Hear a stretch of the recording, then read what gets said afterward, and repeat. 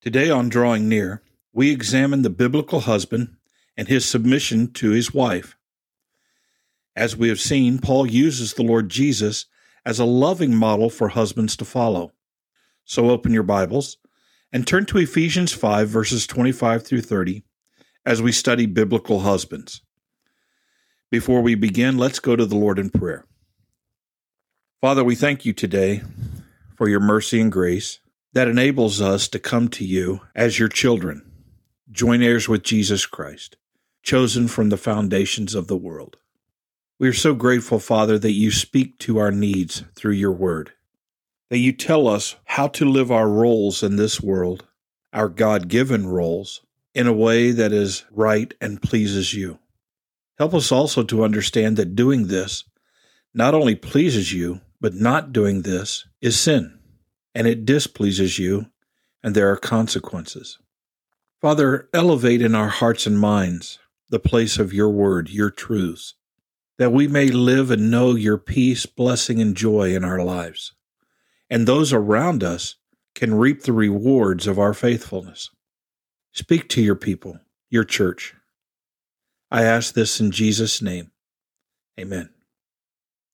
In Ephesians chapter 5, verses 25 through 30, Paul, under the leadership of the Holy Spirit, writes, "Husbands, love your wives, just as Christ also loved the church and gave himself for her, that he might sanctify and cleanse her with the washing of water by the word, that he might present her to himself a glorious church, not having spot or wrinkle or any such thing, but that she should be holy and without blemish.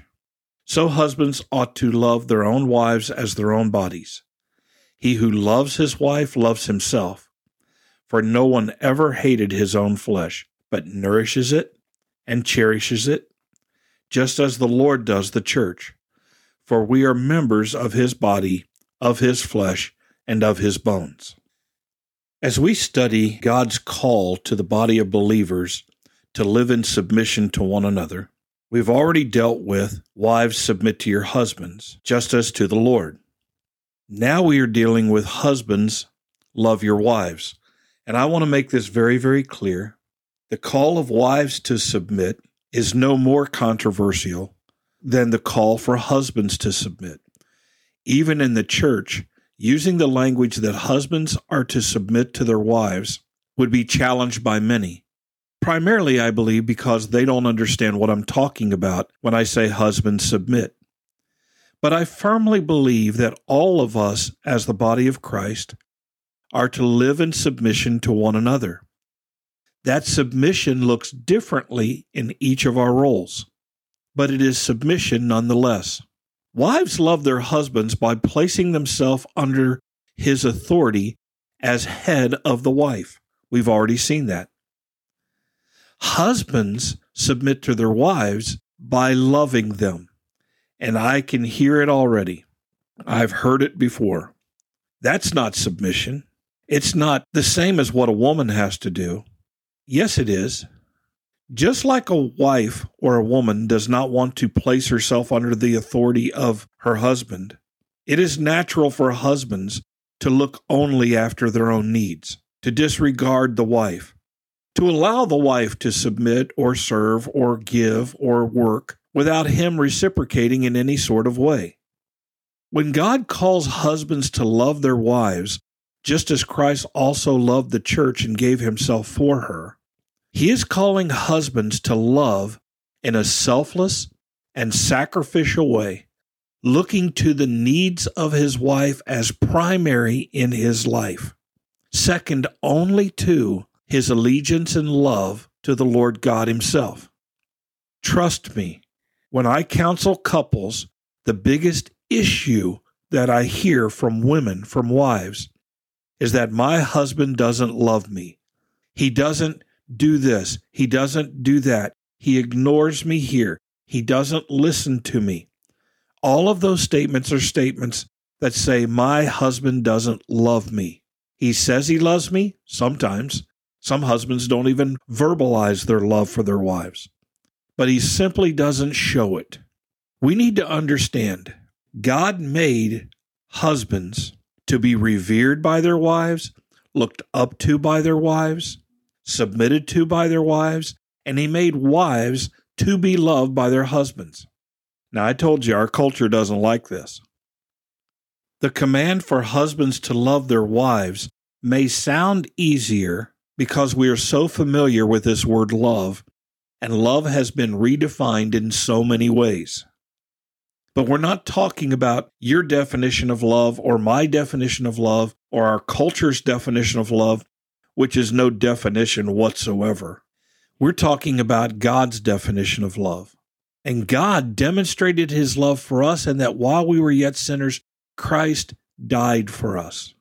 For God so loved the world that he gave his only begotten Son. Husbands are to love their wives just as Christ also loved the church and gave himself for her. We've already said in our last study concerning Christ's example that there's no love on this earth that comes close to equaling the love expressed by Christ for the church. Therefore, I boldly say with all of my heart that a husband's love for his wife must be superior to his love for anything else in this world. A husband loves his wife more than he does his job or money. A husband loves his wife more than he loves anyone or anything. A husband loves his wife so much and in such a way that he's willing to lay his life down for her, not just for her safety, but he's willing to lay his life down in service for her, meeting her needs. Her needs dictate his expression of love in her life. We need to understand these words. I believe along with this, we are to follow the model of Christ and give our wives what they need the very, very most. Not exclusively this, but this is priority one. We need to help our wives to grow in Christ so that they are sanctified and cleansed with the washing of the Word. We, as stewards of our family, are to present our wife and our children to the Lord as sanctified and cleansed through the Word. We are to be teachers of the Word in our home. We are to be spiritual leaders in our home. We're to be leaders in every other area in our home as well. Definitely to be spiritual leaders. And where we can't step up to the plate in teaching God's Word, we need to make sure our wives and our children are under the preaching and teaching of God's Word in such a way that they can grow into the likeness of Christ to full maturity in the faith. Christ's primary concern for the church is a spiritual concern, and a husband's primary concern for his wife must be a spiritual concern. That means he must exemplify holiness and righteousness, blamelessness, and yes, love in the home. I can hear it. What man can do this? The godly man can. He's not going to do it flawlessly. He is going to sin. He is going to have bouts of selfishness, just as the wife is going to have bouts of not allowing her husband to be the head of her life. But if he's a biblical husband, a godly man, he will openly confess his sin to his wife and his children if it affects them, and he will repent and he will grow. Too many men do not want to own their sinfulness. Too many men desire to be respected so much that they don't ever say that they're wrong. They don't ever apologize. You may think that that's not present in our culture, but I assure you, it is. Loving our wives mean we are sensitive to their needs. We listen to them. I could list 1,000, and I'm not kidding, 1,000 tiny little ways this love is lived out. But you must know your wife and then love your wife. How do you know her? You listen to her. You observe her. Where does she hurt? What does she lack? What does she ask you for? Maybe you need to talk to a pastor. Maybe you need to talk to other godly men. But for husbands to love their wives, they must first know their wives and their wives' needs. Christ loved the church and gave himself for her because Christ knew the need of the church. The need of the church was for forgiveness of sin and salvation and eternal life. He provided that. Some of the things our wives claim to need are not needs at all. They're wants. There's nothing wrong with providing for the wants of your wife, as long as they don't harm her, as long as they're an expression of your love and she feels loved and you're providing for her. All wants aren't sins, but certainly all wants aren't needs. So you must know your wife, and you must know the Word of God. Knowing the Word of God provides you with the instructions to live as a godly person, as a godly man, as a godly husband and father. So you must love your wives, but you must also love the Word. Those two go hand in hand. You are a failure as a husband if your wife does not feel loved by you. You must love them, and you must help them to be what God calls them to be, nurturing them, sharing with them, teaching them. Yes, teaching your wife. By the way, if she's a good, godly wife, she's going to do a lot of teaching in your life. We need to love our wives so that there are no glaring deficiencies in her life, that she is spiritually, emotionally, physically healthy and whole as best as we can make it so. We're told in verse 28 that husbands are to love their own wives. Do I need to mention own wives? Husbands, love your own wives and not somebody else's wife. Husbands ought to love their own wives as their own bodies. Men love themselves. That might be a gross understatement. Men love themselves. But we are to love our wife as our own body. And by loving her, we are actually loving ourselves, we're told at the end of verse 28. You want to love yourself at the highest level? Love your wife. Verse 29 says, no one ever hated his own flesh, but nourishes it and cherishes it. We must nourish our wives physically, emotionally, spiritually, mentally, and cherish our wife. Our wives should feel adored. Anything that our wives lack should not be due to our neglect. The Lord nourishes and cherishes the church, and we are to nourish and cherish our wives. This is critical for us to understand.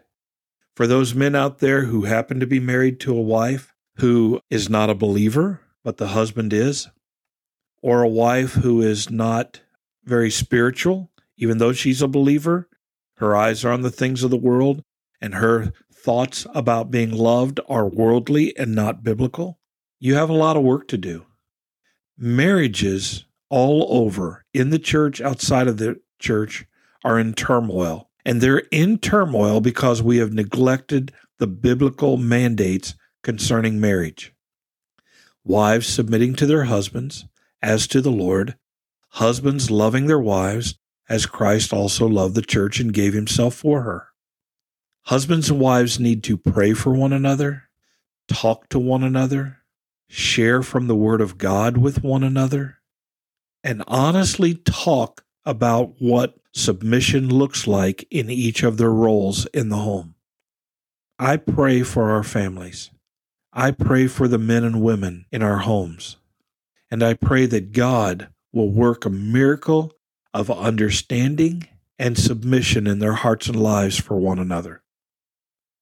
Father, I am so sorry that so many women in so many homes feel unloved. I am so sorry that so many men in so many homes feel disrespected. There are a lot of homes that are battle zones. Tenderness doesn't exist. Kindness and compassion doesn't exist. People ignore one another. Father, I know the remedy. Repentance and faith in the Lord Jesus Christ that leads to our maturity in the faith and our following the example of Christ. But I can preach until I'm dead, and it is so difficult for people to hear and respond. I pray, Father, that you will open a door in each of these homes. Open hearts in these homes, that they may hear the truth of your word and find hope in Jesus Christ. Help us, Father, with these little devotions, these little nuggets of truth from your word. Help us, Father, to be stirred to love and good works, especially in our homes. And help us to stop hurting the people we should be loving the most. It hurts our witness in society. It destroys our children. Generation after generation have to pay for our failures. Help us, Father. We desperately need your power and your might in our marriages. It's in Jesus' name that I pray. Amen. Thank you for studying with us today. You can subscribe to these podcasts on Apple iTunes, Google Play, or the Facebook page Drawing Near. Drawing Near is a ministry of FBC Tipp City, provided with the hope that we will draw near to God and He will draw near to us.